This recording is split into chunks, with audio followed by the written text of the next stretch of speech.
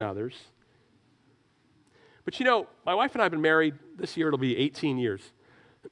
And you know, we don't agree on every aspect of our doctrinal convictions. We never have. In fact, when we were dating, like when I was courting her at Denny's in Philadelphia with a bullet hole through one window, it was a bad Denny's, we would be having doctrinal conversations, like while we were dating, right? And it's worked out fine. And so even though we don't always agree, we are completely unified. There may be a tug of war, but we are running in the same direction. And so in the church, what we do is we take our vastly different personalities, we combine them with different sets of experiences, and then we come to a 2,000-year-old book written in a completely different culture to a completely different people group, and we try to grasp the Almighty God with our finite and sinful human minds. We are going to disagree. We are going to disagree. You know, we never really reach the end of knowing God. 1 Corinthians 8 says that if anyone imagines that he knows something, he does not yet know as he ought to know. But if anyone loves God, he is known by God.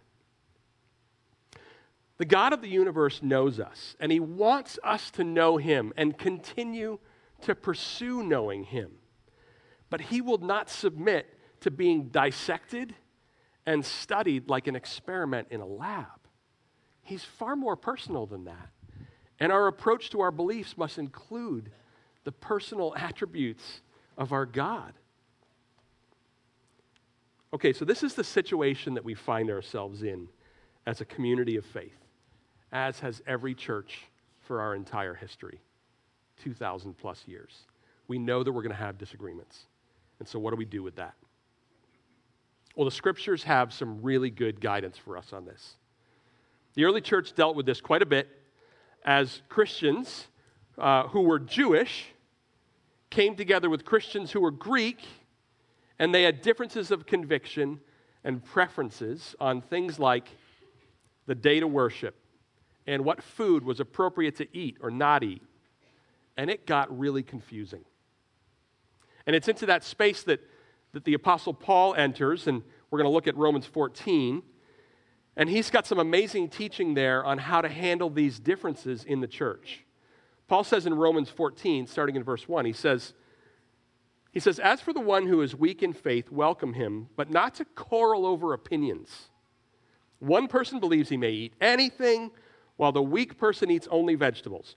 By the way, that's not a slam on vegetarians. Okay, just make that clear.